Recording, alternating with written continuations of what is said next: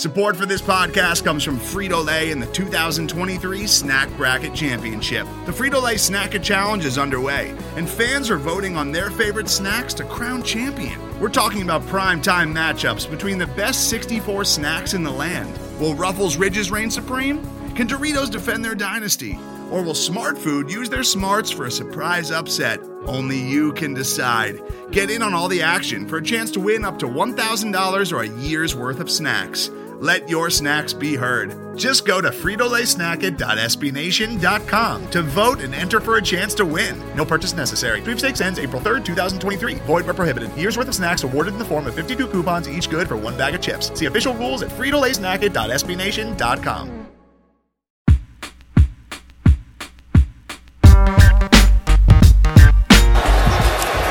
Jackson trying to escape and run for it, and he's got it more. Lamar Jackson down the sideline. Will they give it to him? They will. Touchdown, Baltimore.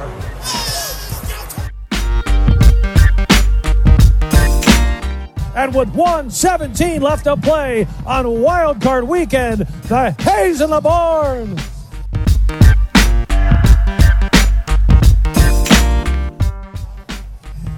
Oh my God! I wish you guys could. I wish we had a camera in here so you could see what we're doing. We're just a bunch of clowns in here. How much fun is that?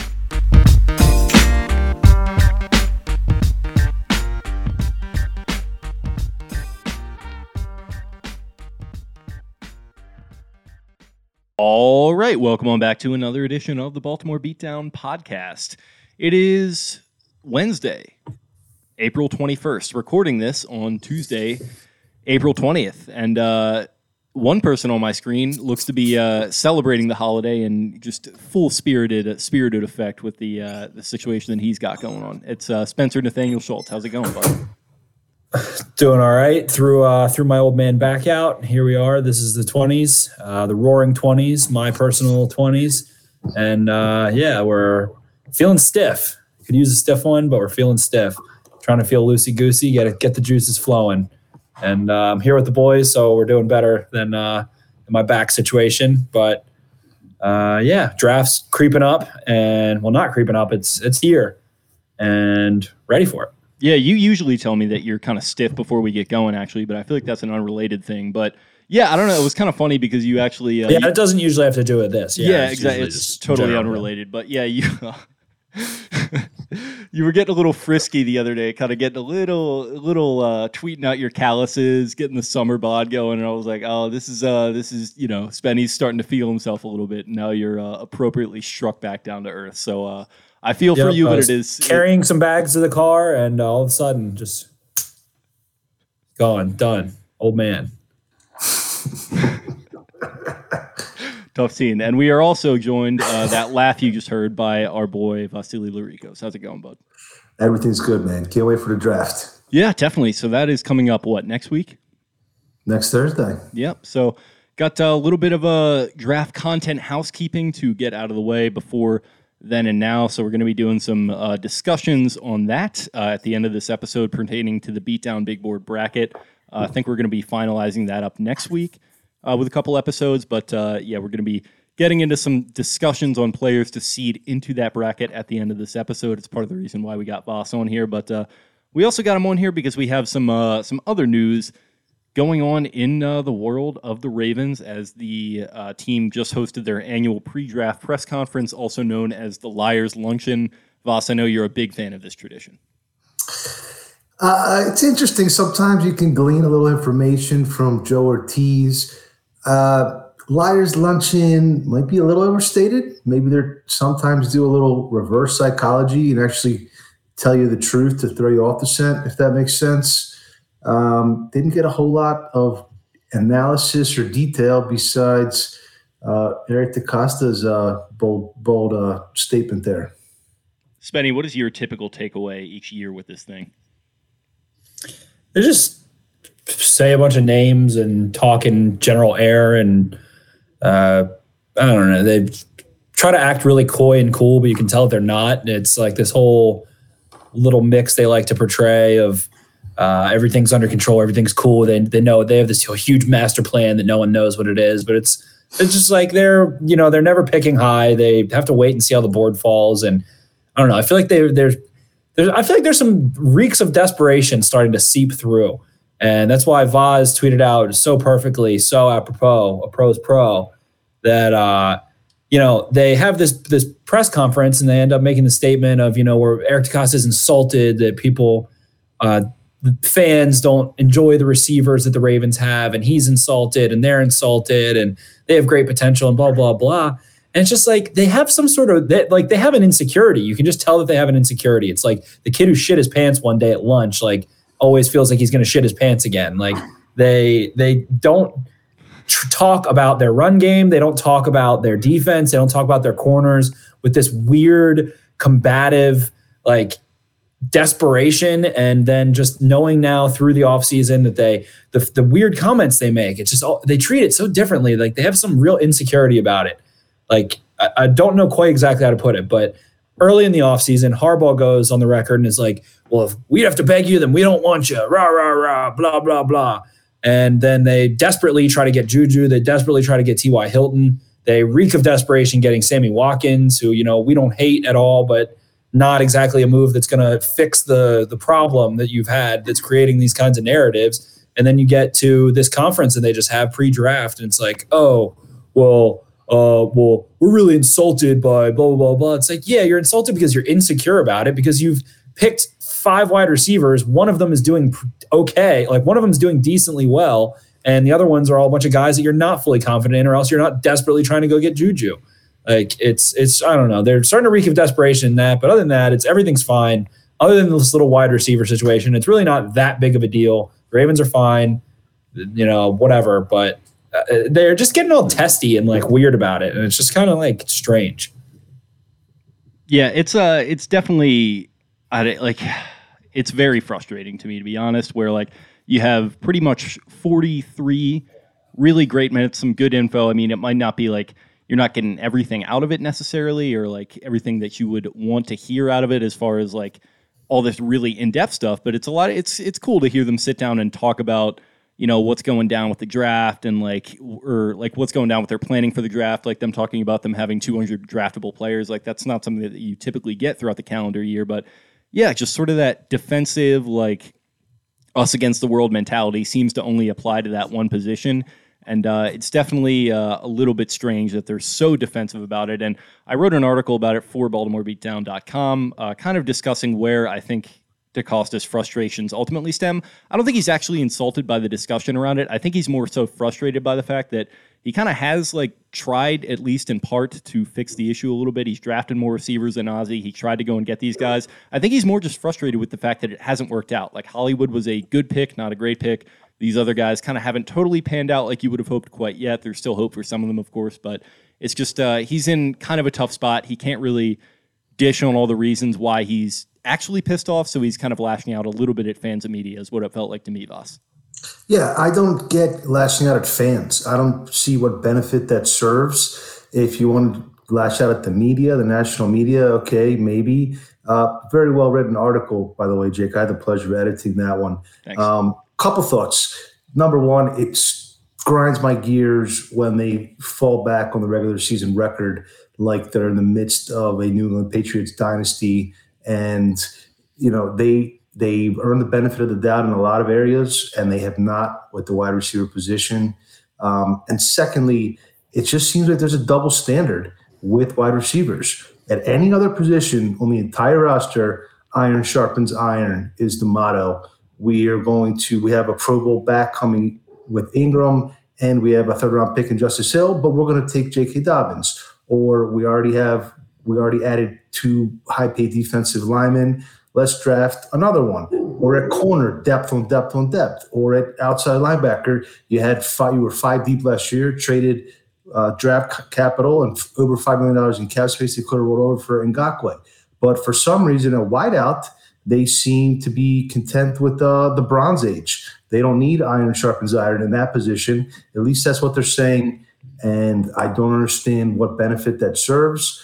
They are not overly protective of Ben Bredesen, who they picked in the 4th round, who barely got any reps last year, or Jalen Ferguson, or a lot of other players. But I just don't get it. And I don't buy the notion that because you're a historic rushing offense, it's okay to have a bottom 5 or a bottom 7 receiving corpse and win a Super Bowl. I still think you need more. Yeah, I think you do too. And I think it's about a minute and a half. So I'm going to go ahead and see if I can play this clip here from DeCosta just for full context. One of the questions I get from fans all the time is, for the wide receiver position, you've been able to draft Pro Bowl players at every single position. What is it about the wide receiver position that you have not been able to do so? And is that something you guys even think about? I mean, do we think about it? I mean, I guess we think about it, but we want to win games. I mean, that's really what I think about more often is why did we lose the game or why did we win the game? So we want to have good players at every position. I'm aware that there's some fan discontent with our wide receivers and our drafting and all that. I mean, but in general, I look at our record and how we win games and how we play football, and I'm proud of the team. I know Coach is proud. I know Joe is proud. So we've got some really good young receivers. It's insulting to these guys when they hear that we don't have any receivers. It's quite insulting. I'm insulted by it, too, to be honest. So I think we've got some guys that want to show everybody what they can do. We love our team. We love our roster. We've got a lot of really good young football players who care very badly about it. So I can't answer the question about Pro Bowlers and all that. I mean, if Pro Bowlers get voted Pro Bowlers, they're Pro Bowlers. But I think we've had a lot of good receivers here over the years that have won big games for us. And I know this. I think Lamar likes our receivers.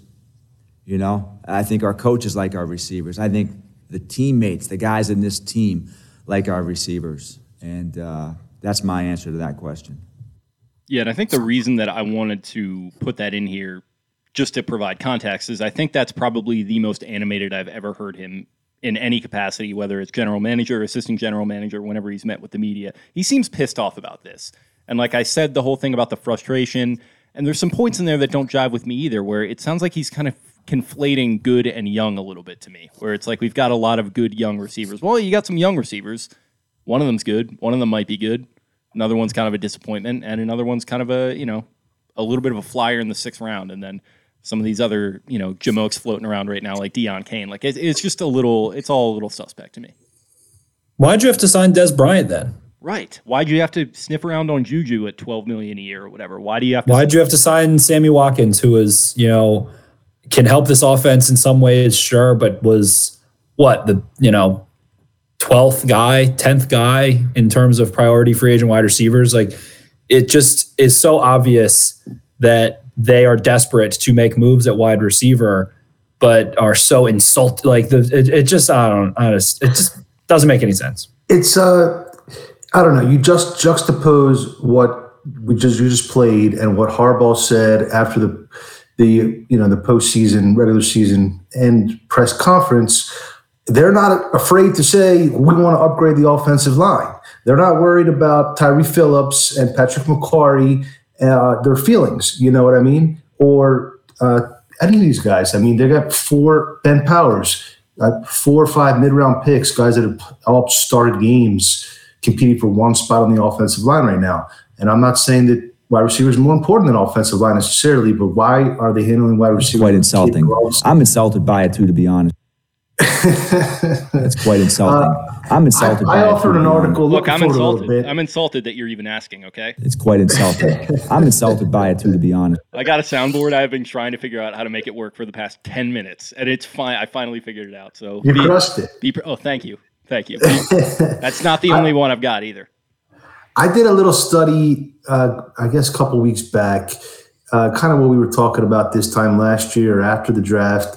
There's a difference between second-round wide receivers and third-round wide receivers, especially as far as early returns. Something like 80-some% of first-round wide receivers eclipse, 5 touchdowns or 800 yards benchmark.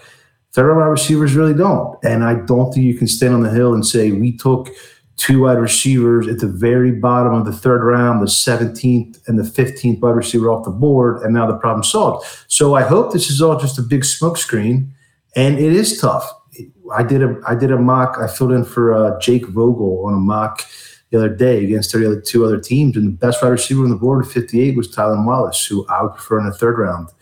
But at some point, I think you need to continue investing, continue swinging, and swing high. You don't want to. It's like a baseball analogy. You keep swinging. If it's an 0-2 count and you start swinging, it balls off the plate. That's what happens if you wait till the third round, the fourth round, the fifth round for a wide receiver.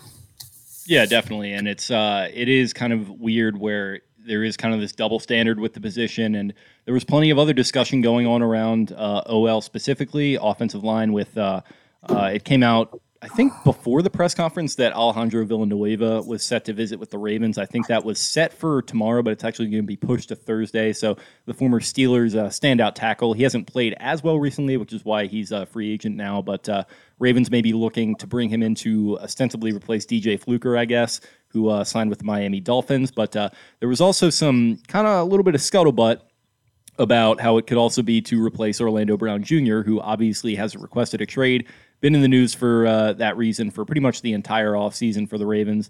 And Mark Andrews had kind of a cryptic Instagram story saying, quote, with him in a picture of Orlando Brown, quote, "The realist, period, easy money," and that's an E and a Z, like easy watchagoo, easy money, period, live in legend, that's living without a G, and Heart 78, and then SH ***, which I assume to mean shit, shit cuts deep fam. So a lot of people kind of connecting the dots there that maybe he's going to be on his way out, and Alejandro Villanueva is kind of your de facto replacement pickup. They need Villanueva either way. They need a swing tackle either way. As I like to say, you want to draft without a hand tied behind your back. But again, if you get him, they still need to draft a tackle. It's a good tackle class. There's a lot of guys that meet the 6'5.5", 34-inch arm threshold that the Ravens have picked every single tackle. I think the last one that didn't have 34-inch arms was Ramon Harewood, and they're over 33 inches. And he was 6'6" and some change.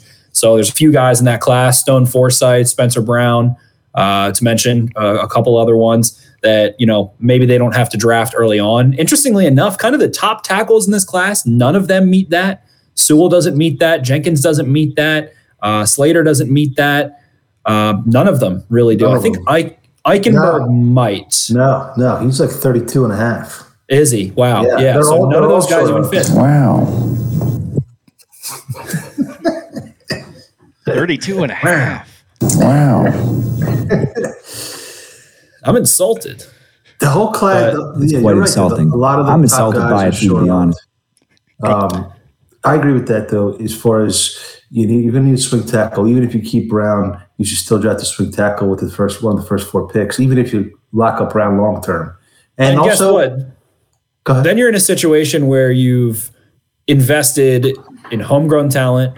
You have depth, and then you have future talent potentially. You have developmental prospects. You have overcompensated. Ravens didn't have enough tackle depth last year. So what did they do? What do you do? What do you do now? Go get some fucking tackles. Your receivers weren't adequate. It all ties back. It's all relative to how they treat that position differently. Yeah. It wasn't good enough. You had to go sign Des Bryant in the middle of the season because you weren't happy. And you weren't even happy with Des Bryant when he worked out in August. You didn't even want him then. And it got even worse than you thought it was going to be. So, at some point, you just need to overcompensate across the board. That's what the Bills do. That's why the Bills have such a top-notch roster. They make sure they have depth. They make sure they have talent. They make sure they have vets. And they make sure they have some developmental players. And that's why being up there is getting so much credit right now as a really top-notch GM. So it would be foolish not to go add another playmaking wide receiver the same way it would have been foolish to not bring in Villanueva, and it would be not to draft someone and try and even everything out. And again, the entire point of this offseason, if you're being honest with yourself with talking about this Lamar extension, it's make sure you have tackle depth. It's make sure that you've got, some serious guys in the interior, and make sure that you have guys that can take a little bit of pressure off of Lamar Jackson in the receiving game. You have the running backs. You have the run game. Your pass game is good in the red zone. Lamar can make some things happen. Now get some guys that can take a fucking slant 70 yards. That's all. That's all it is. It's like, how long has this been going on?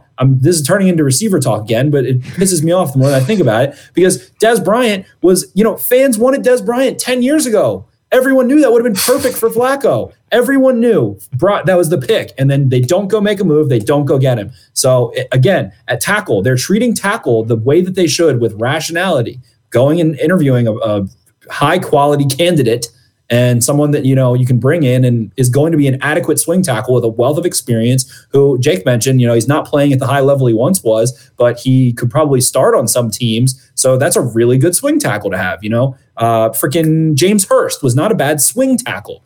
Stuff like that. So make sure you have that and just do it all across the board. And then maybe we'll be talking about a team that Ed Reed won't dismiss so quickly as a team that was not close to, the late 2000s Ravens more so than the early 2000s Ravens. And that's what we're talking about here. We're talking about a team that needs to make the next step. I think next season, less than an AFC Conference Championship game appearance will be a disappointment, and at least a game that's a closely contested AFC CG, in my opinion. Where I don't think this contend every year for the divisional round is really the way to go. I think Saints and Packers both have been doing it, and it hasn't gotten them anywhere.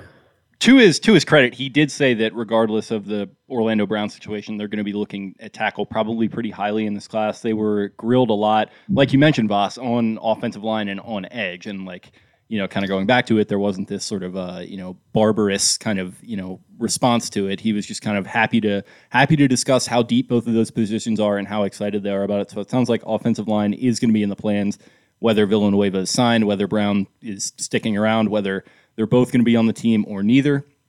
So, that's definitely a good thing to hear. And you also mentioned the Lamar Jackson extension, Spenny. It sounds like that's probably going to be in the works. It sounds like he's had a conversation with Lamar. We did actually hear through a back channel a couple months ago that he went down to visit with him in Florida to discuss, the whole situation. It doesn't sound like, obviously, there was any concrete development. I don't think they expected it that early in the process, but he did sound optimistic that something's probably going to be getting done within the next 365. Yeah, I'd imagine the next 365. I think more likely this time next year, and all the more reason to give Lamar every opportunity to succeed and take that next step in the postseason, so you know what you're paying for. I don't know if Lamar at this point deserves a 10-year, $40 million a year contract. As great as he is, I'm a huge Lamar fan, one of the biggest around. But Lamar is a unique player who I think might be better off with maybe a little bit of a shorter term contract at this point, in my opinion. Yeah, I think Mahomes' deal is an outlier. That's not, Watson didn't get that. Dak doesn't get that. 10 years that doesn't happen even in the sport usually. So that's a bit of an outlier for sure. To give yourself an objective look at it, pretty much just think about what you would give Josh Allen, and I would pretty much apply that objectively to Lamar, which would be like probably one of the more standard kind of, you would say, mega deals or super deals. Shout out to the Super League. One of the super deals that some of these quarterbacks were getting within the last decade, just kind of souped up for 2021. So I would expect kind of something around those lines. But I would probably be hoping it wouldn't be that 10-year deal either way. I don't know, especially with the Chiefs' offensive line situation. You want to talk about offensive line. I mean, they've had some of their own fair share of issues at tackle, and it's probably not entirely due to Mahomes' contract at all, especially not quite yet, but you got to think that maybe factors in at least to some extent. But it's an interesting situation. I think I don't even it's obviously times are different, but I don't remember Flacco's contract really coming up this early in the process, but I think that just speaks to the different starts in their careers, really. It's a different age too. Yeah. And obviously, Lamar won the MVP. That changes the equation. Yeah, so last thing I wanted to hit on before we jump into our discussion is our boy Zeech Batman hit us up and said, can you guys do a roster segment on the next pod? Because I'm honestly confused where EDC wants to add more players than roster spots available, unless he just wants to cut talented players that aren't normally cut for some 4th to 5th round rookie. So I kind of wanted to tie this in with some of the sweet spot comments that DaCosta made regarding how many draft picks that you want to have. And I think he talked about maybe drafting 20 or so players over the next 3 years, did he say? 2 years. He wants 10 per class, basically. And how many did they have this year, right? Is it 7 this year as we stand? Yes.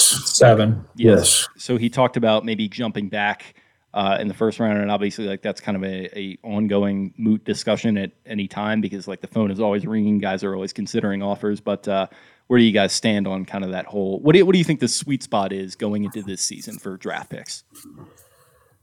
I mean, I don't necessarily know if I can put a number on it. I think you need an offensive tackle. I think you need a wide receiver. I think you need 1, if not 2, edge rushers. You need a free safety. Some defensive line depth would be nice. Potentially a slot corner. There aren't a ton of spots. No.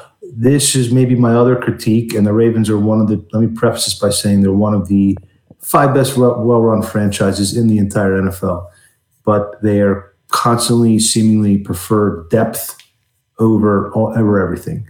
They want depth. They use free agency to acquire depth. They use a draft to acquire depth. They use a comp picks to acquire depth. Everything's just all about depth. And I think sometimes you're better served maybe sacrificing a little bit of depth to have another impact player or two, especially when they are so good at finding undrafted free agents. It's tough in this class because there's only a little over 600 eligible players to be drafted. And typically there's well over 700, maybe 800. A lot of that probably has to do with COVID and players not losing a year of eligibility, being able to return. So in this case, I think the UDFA might be pretty slim pickings this year. That's been something started to try to be rumbled about. But Jake, go ahead. Do you think that has anything to do with just COVID, or what would be the reasoning for that? COVID players aren't you could have played this past year without tracking against your eligibility. So that's been really great for a lot of guys that have had injury problems for a while and were able to get healthy and things like that. So yeah, it's only 600 and something eligible players that entered, and it's typically a good chunk higher than that. I think like 12% or 13% higher than that. So UDFAs might be tough this year, a little bit more so. Plus, there's going to be limited medical information. The lack of private workouts makes you uncomfortable. That's why I agree with Vaz. It is a little strange this year. I personally think that depth is one of the most underrated aspects of having a football team at any level. Being able to survive injuries. The Ravens have been, Nick Boyle and Ronnie Stanley were pretty big losses last year. They did have their entire COVID spiel, but typically teams lose at least Ronnie Stanley and Nick Boyle. And the Ravens over the last 2 years, I think that's why they went 14-2 2 years ago, was because they had practically nothing. Mark Andrews gets dinged up. Mark Ingram gets dinged up. And that was pretty much it. Tavon Young as well, and then whatever. I'm sure there's a couple I'm missing, but they've been pretty relatively healthy. So I think that can kind of obscure things a little bit, but there's just not a lot of roster spots. Like Vaz said, you're looking at, a safety would be a nice luxury. Deshaun Elliott played like a rock star last year in many ways, but has only played one season without being hurt. If Chuck Clark goes down, that feels like a major loss, someone that they speak of very highly, and I feel like fans probably underestimate for his communicative ability and what he brings to the field. So adding another safety is imperative. At cornerback, they have too many already. They already have too many corners. Devontae Harris is someone that it feels like has some promise to him, and it's going to be him and Amon Marshall-Lewis fighting for a roster spot already. So there's a lot of places. They brought back Justin Ellis. I'd like to see someone replace Justin Ellis, but that's going to be a fight. They valued him. They brought him in, and they're going to have to, pay money. Well, they are paying him money, and they're going to have to cut that money and have dead cap as a result of that. And that doesn't seem wise. And like the interior offensive line, they have so many guys. Like it's really just a couple spots. Edge, who it feels like Justin Houston is going to come in, and if not, then they're going to get someone else as a veteran. So maybe adding one edge. They don't even always carry 5 edges. Last year, I think that was rare. They also have Aaron Adoye, who I think played like 100 snaps last year. So he's going to be fighting for spots. It feels like there's going to be a fight everywhere across this entire roster if you bring in 7 guys, let alone 10. So it's except wide receiver. Right. Here's a guy who played like a rock star. But it feels like 7. It feels to me like 7 is the number exactly. And like what I want to see happen maybe is you either trade up in round 1 or round 2, and then maybe you trade back in like the other one, kind of like alternating. So that way you wind up with 7, but you also have the chance to kind of move up and get an impact player or 2 impact players, whatever it's going to be on those first 2 days. Because it feels like you need impact players this year, and you also don't have that many roster spots like you mentioned. And then maybe next year is going to be the year where you do the 13 draft picks, like restock the roster a la 2016, 2018. What do you think about 7 just kind of sticking pat with that number?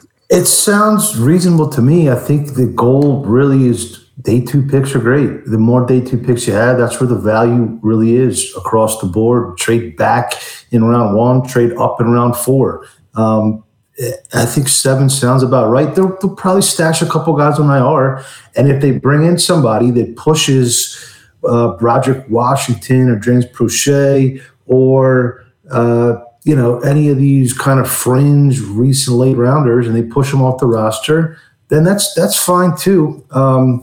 Or maybe they could have a little bit of trade value. They could flip one of these offensive linemen for a 6th round pick next year, something like that. But 7 seems reasonable to me.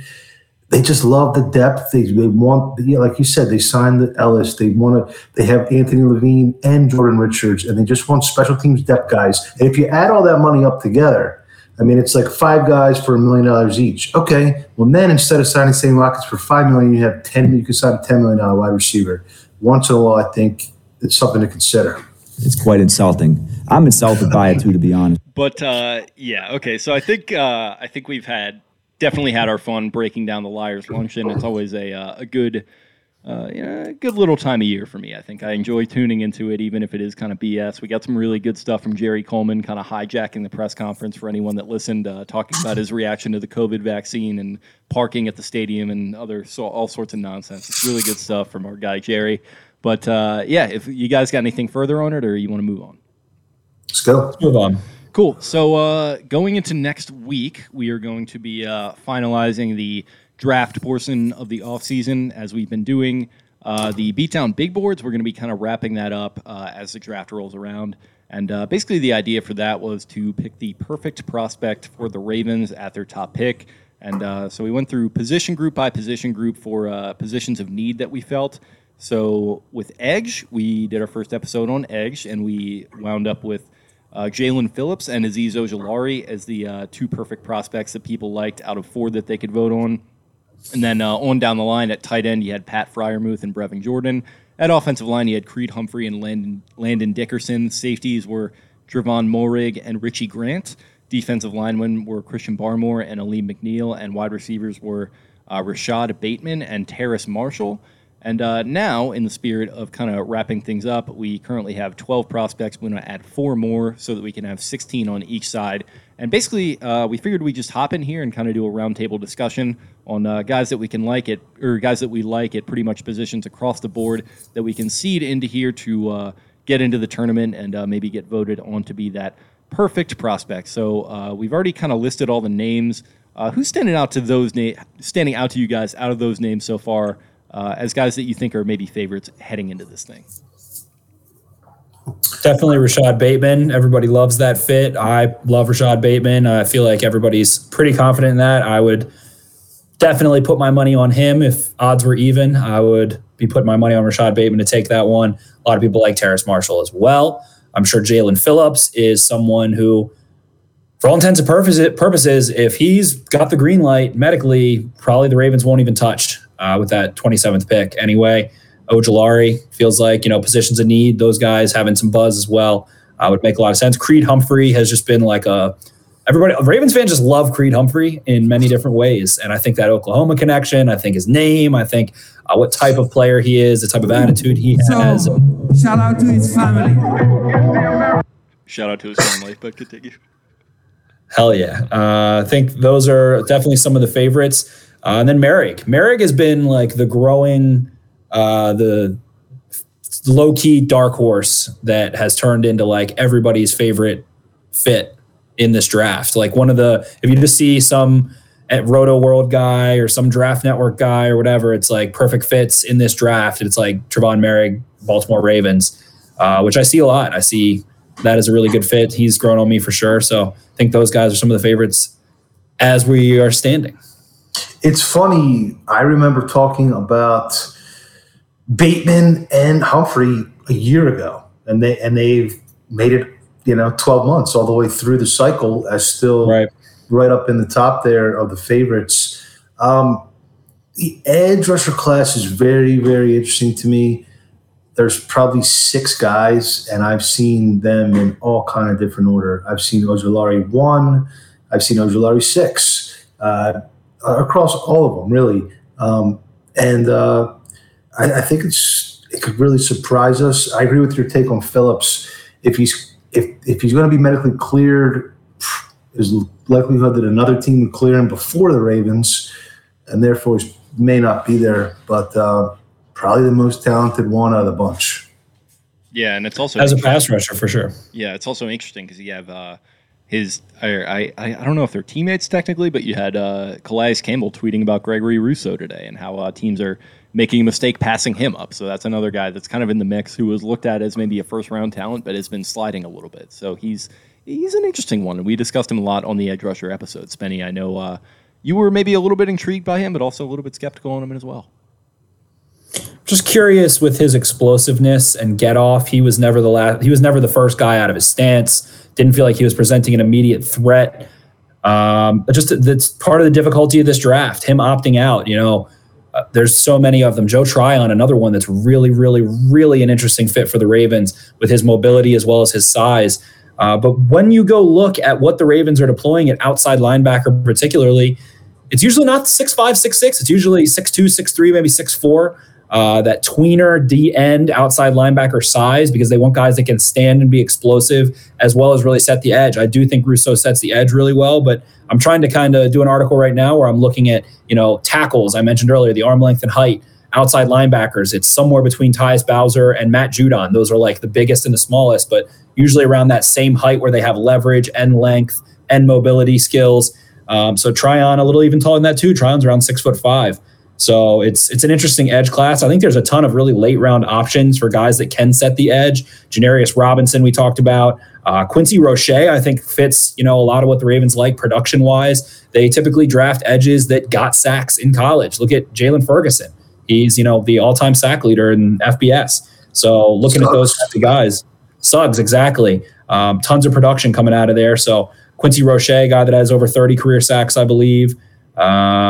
And then, I don't know. Joseph Asai is a weird one too. I mean, he's a big boy, an explosive mover. He's very raw. He can play the run pretty well and has a lot of upside. So the edge class is funky, but I think the Ravens are likely maybe going to double down on edge in this draft class and be able to get some sleeper picks. I think that this edge class is slept on a little bit in terms of sheer depth. You can talk about guys like Chris Rumpf going later in, probably early day 3 that have a ton of versatility. Hamika Rashad, a guy I've brought up multiple times on this podcast, just a little fire plug that you can stick on your defense and some sub packages. So it's going to be fun to see how they end up turning out an edge. They know they need one. Next year, the cupboard is bare. So regardless of what they do with bringing in Houston or whatnot, you gotta go get one.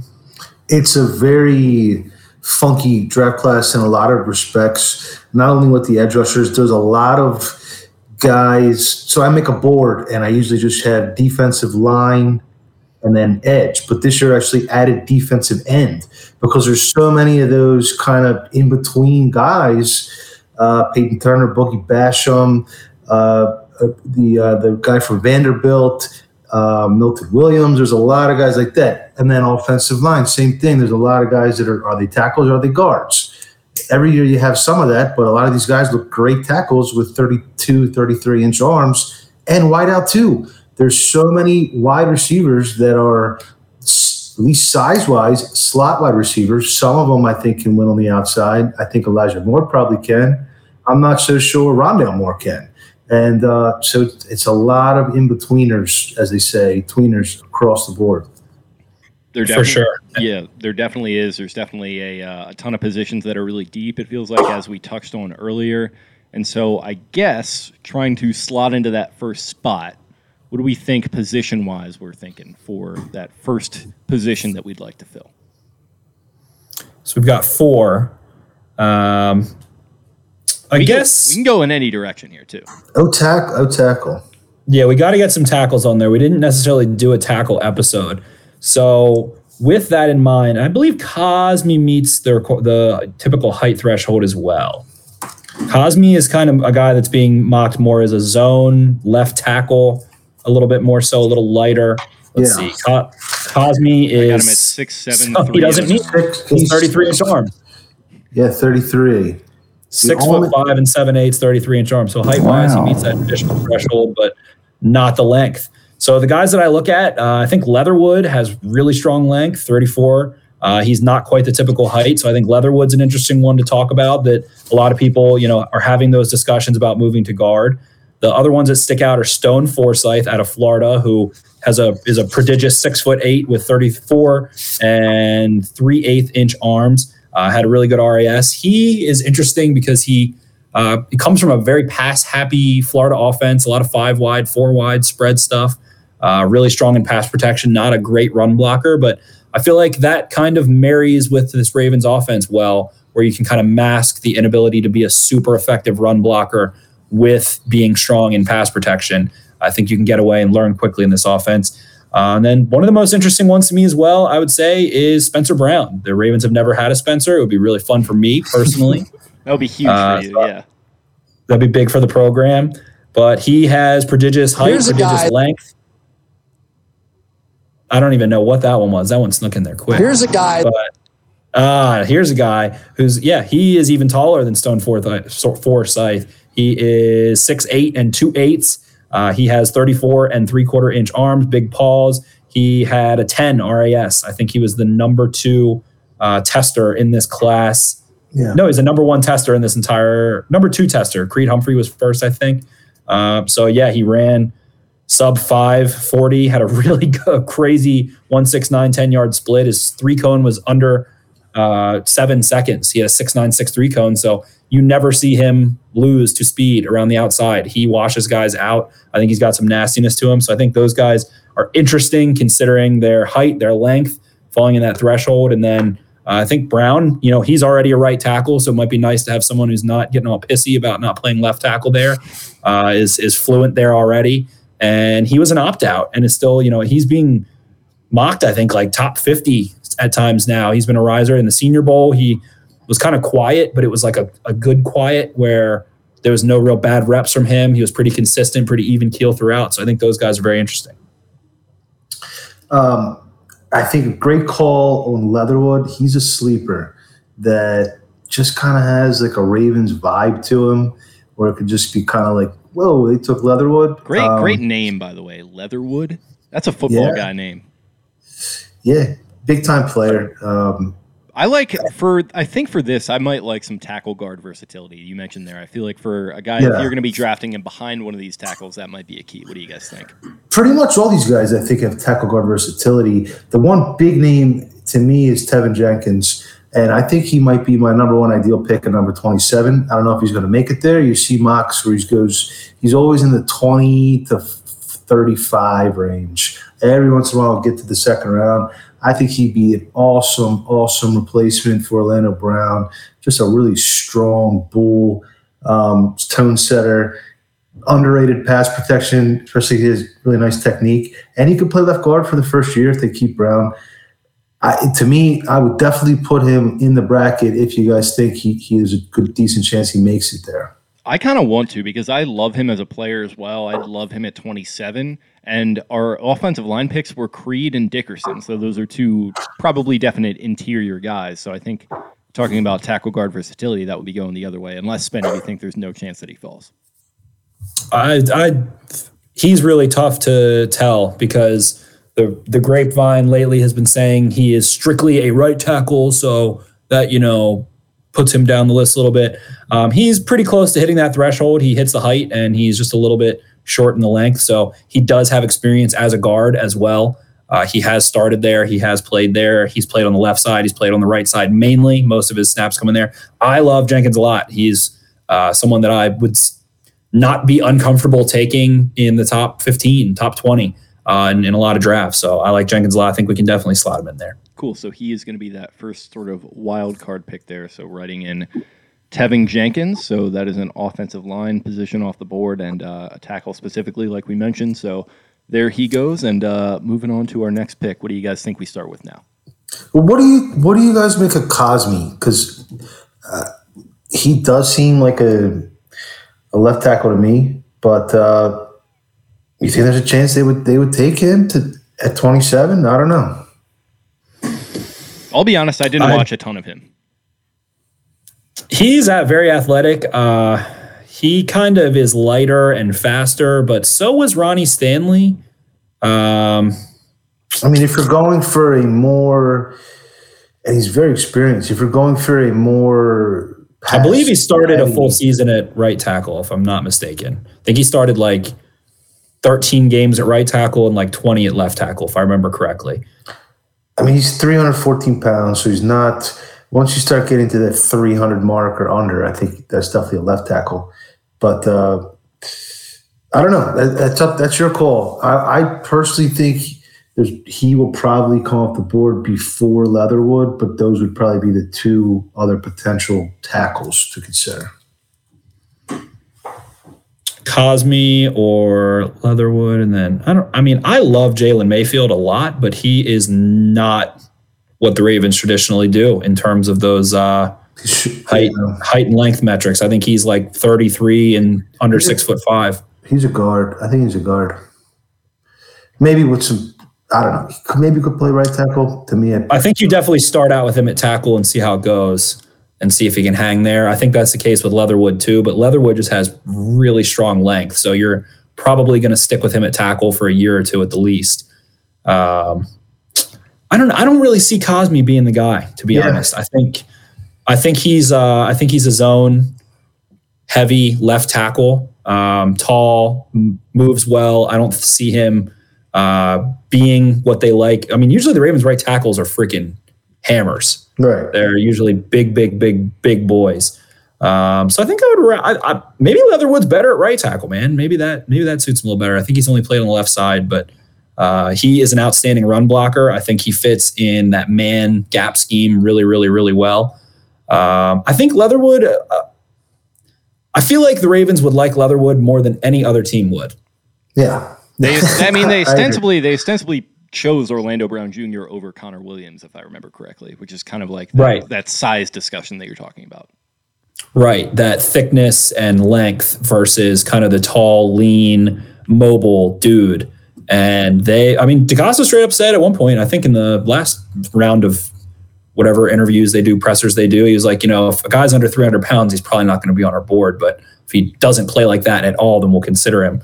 It's quite insulting. So I see Cosme being by it too, to be honest.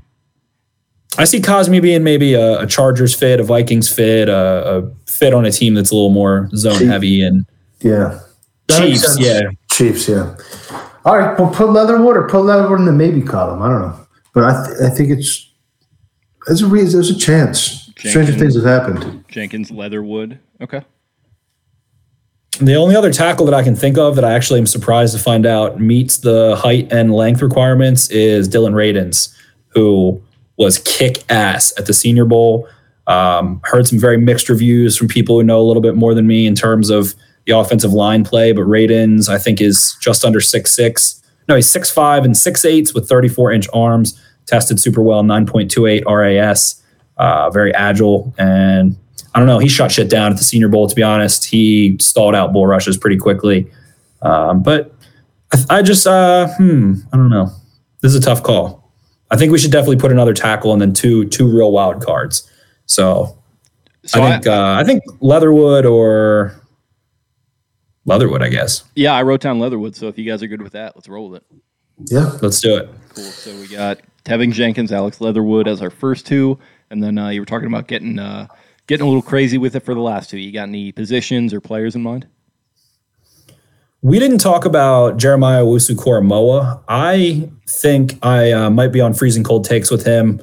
I don't see it. I don't see him being able to be an actual linebacker at all.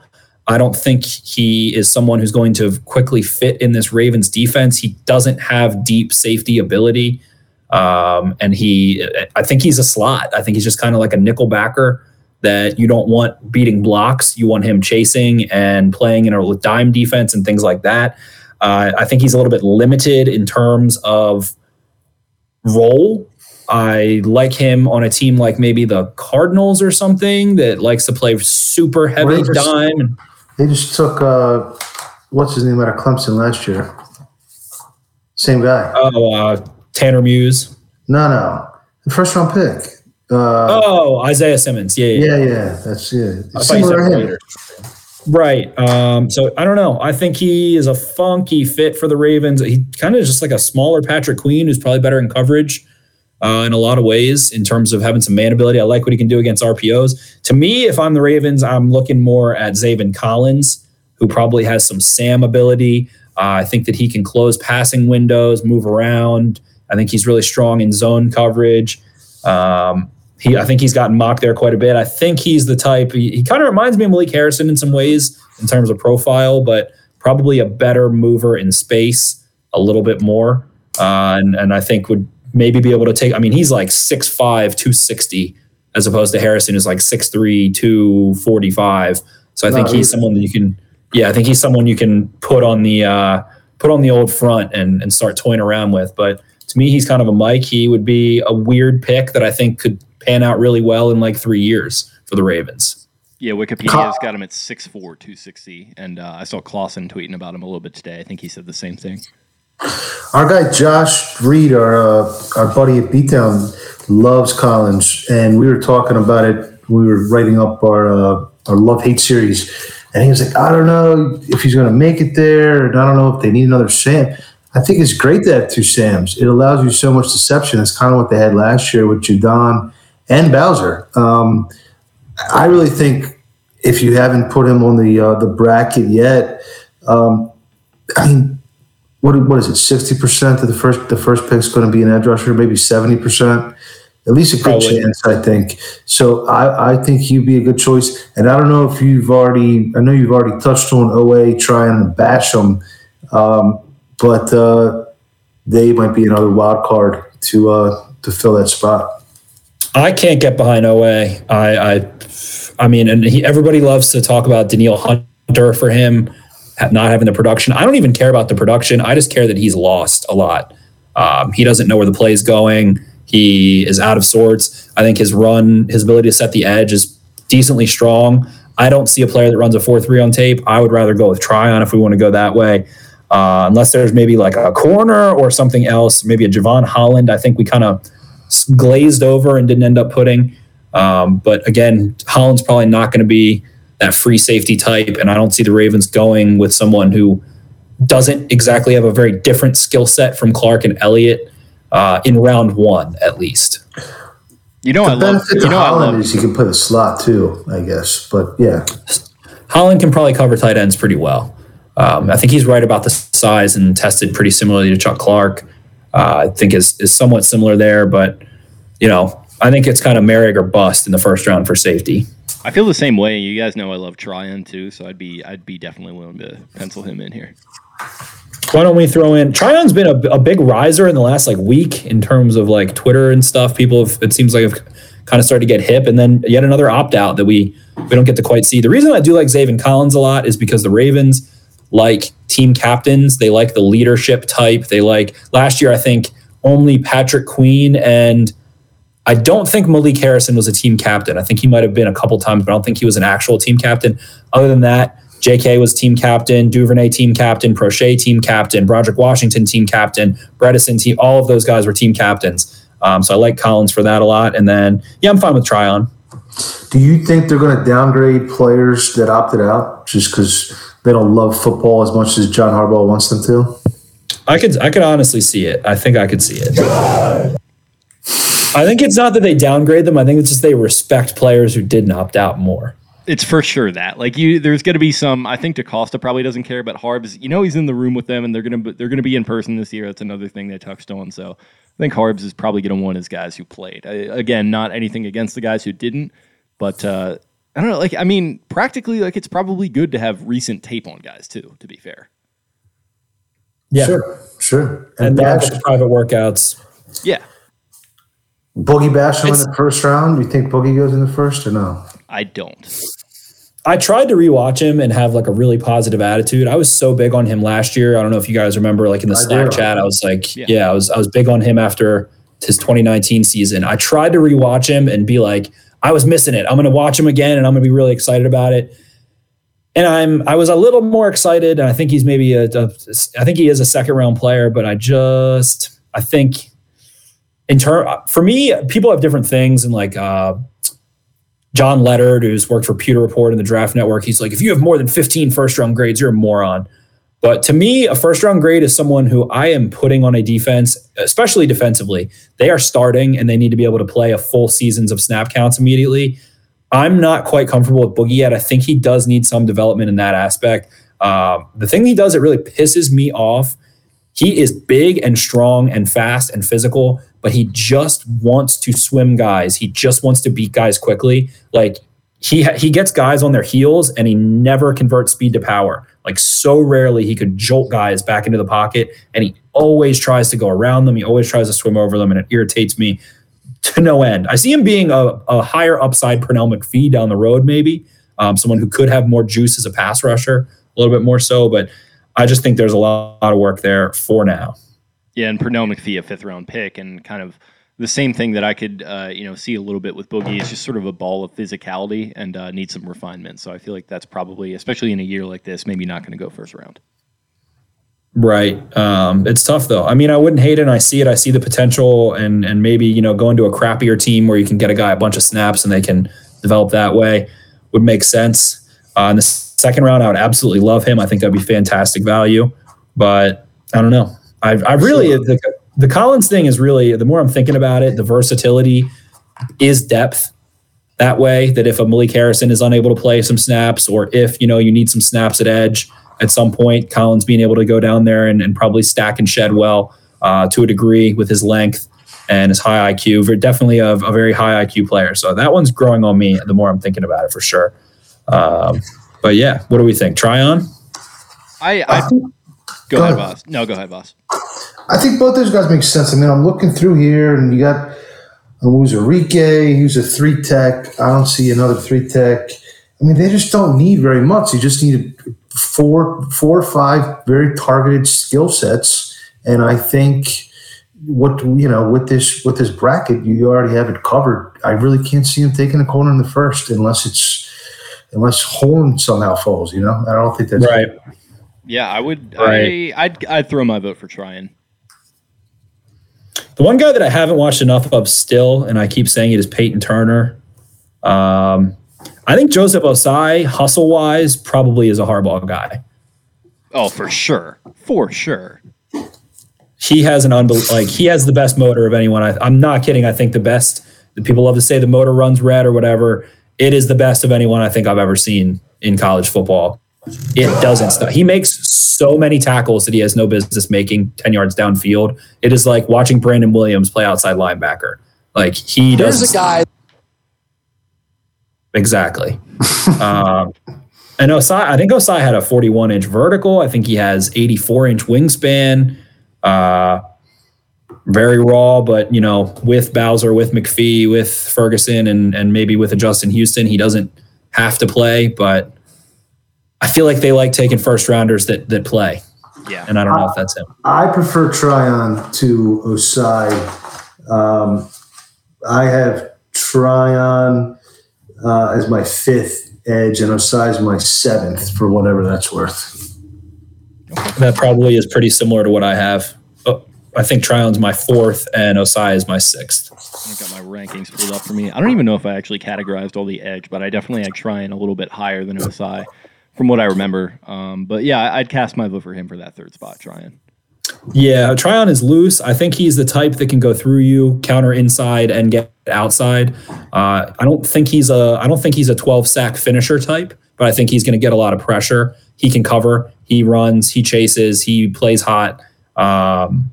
Very physical.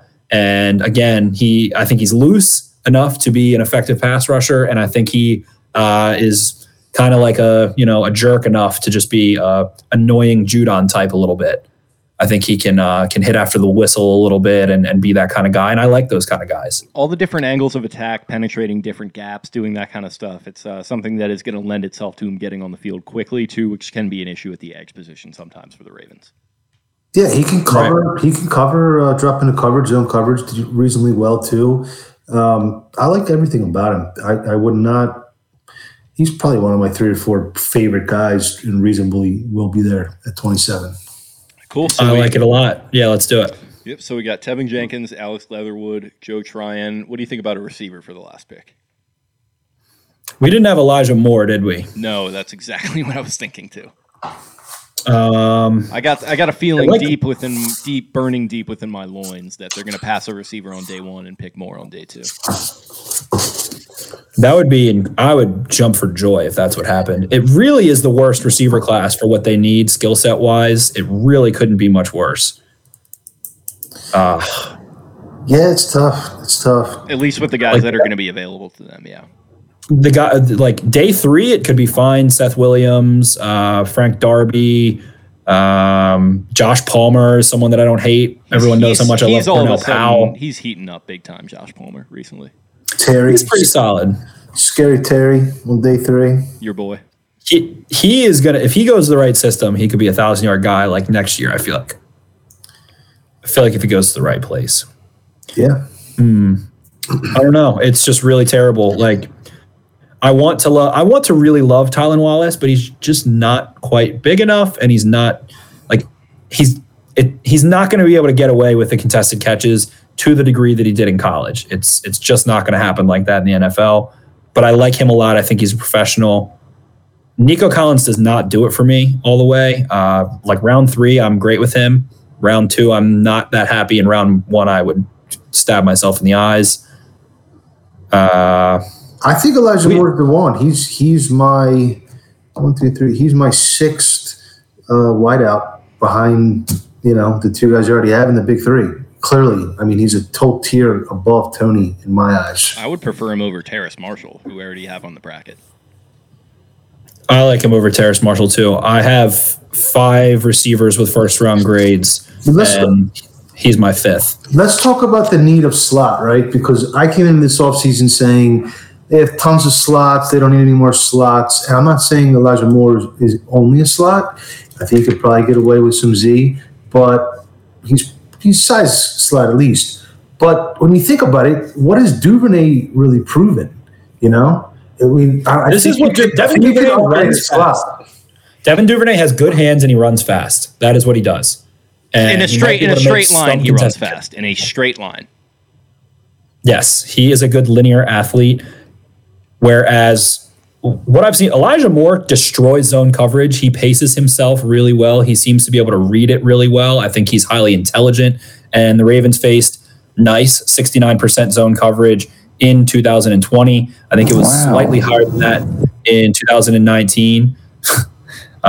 So I think he would destroy zone a little bit better. He reminds me of Antonio Brown after the catch. Yeah, absolutely.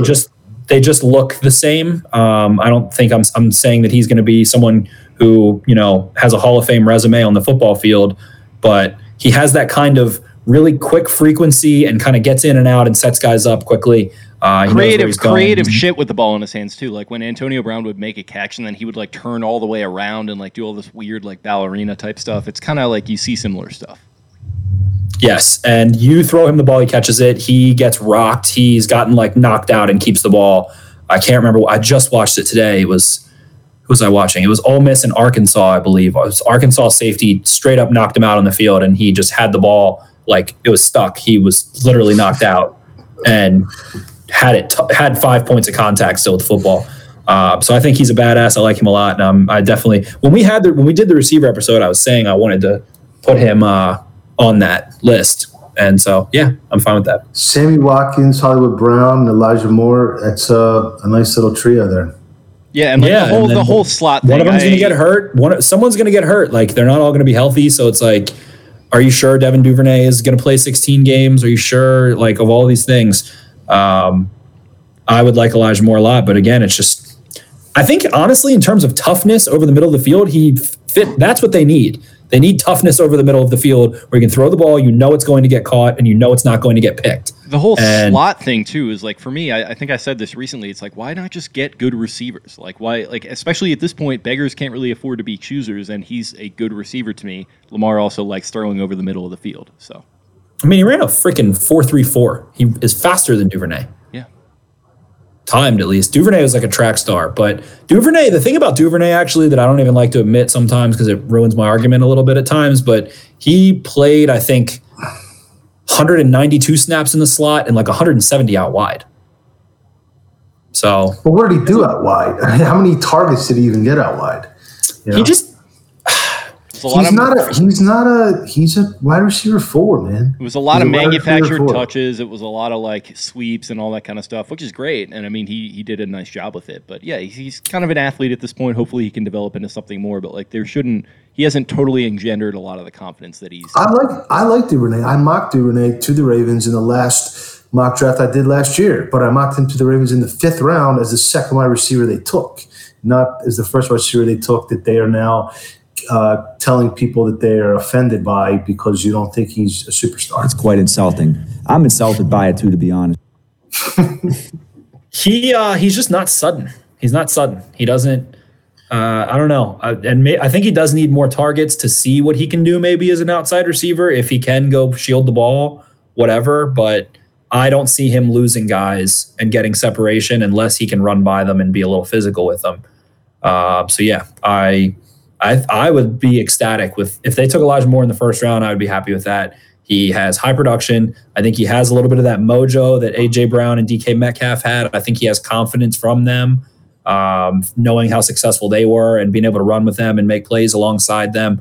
I think that gives you confidence. And then, I mean, he is all-time great Cold Feet Global Instagram workout videos. He cuts up turf with his Instagram releases. Wow. His Instagram releases are sick.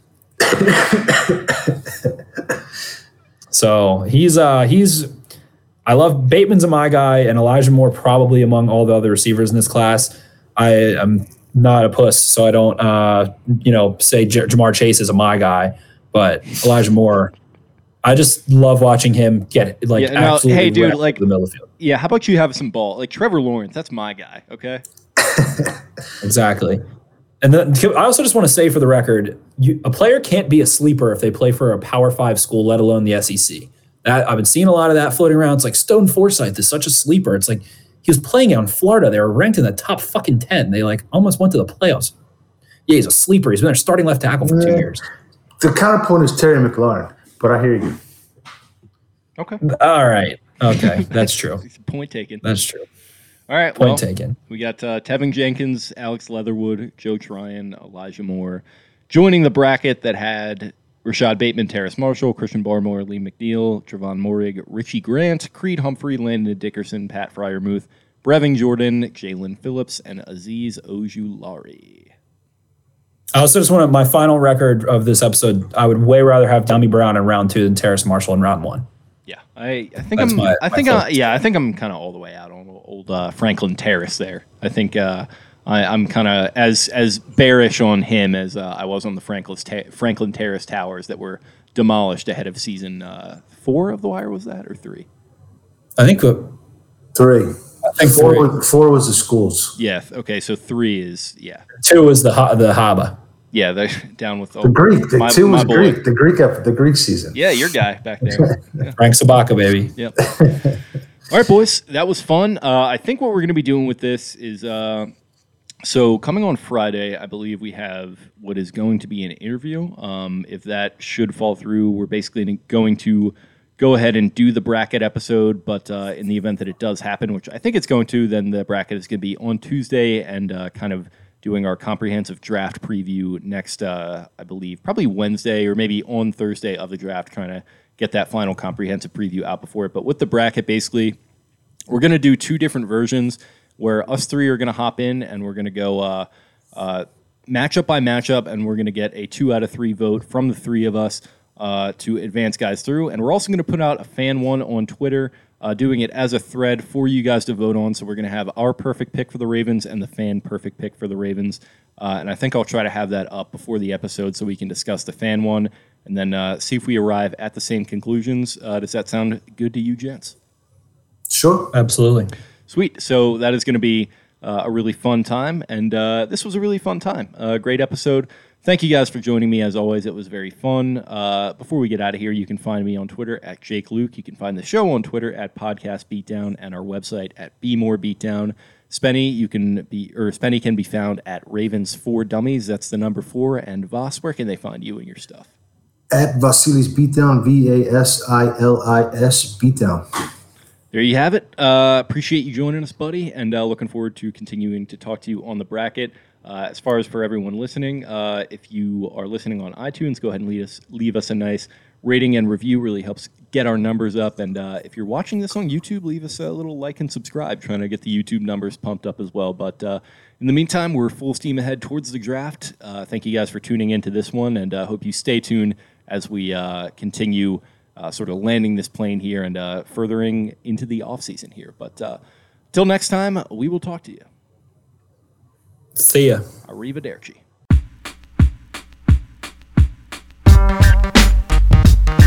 Gorlami.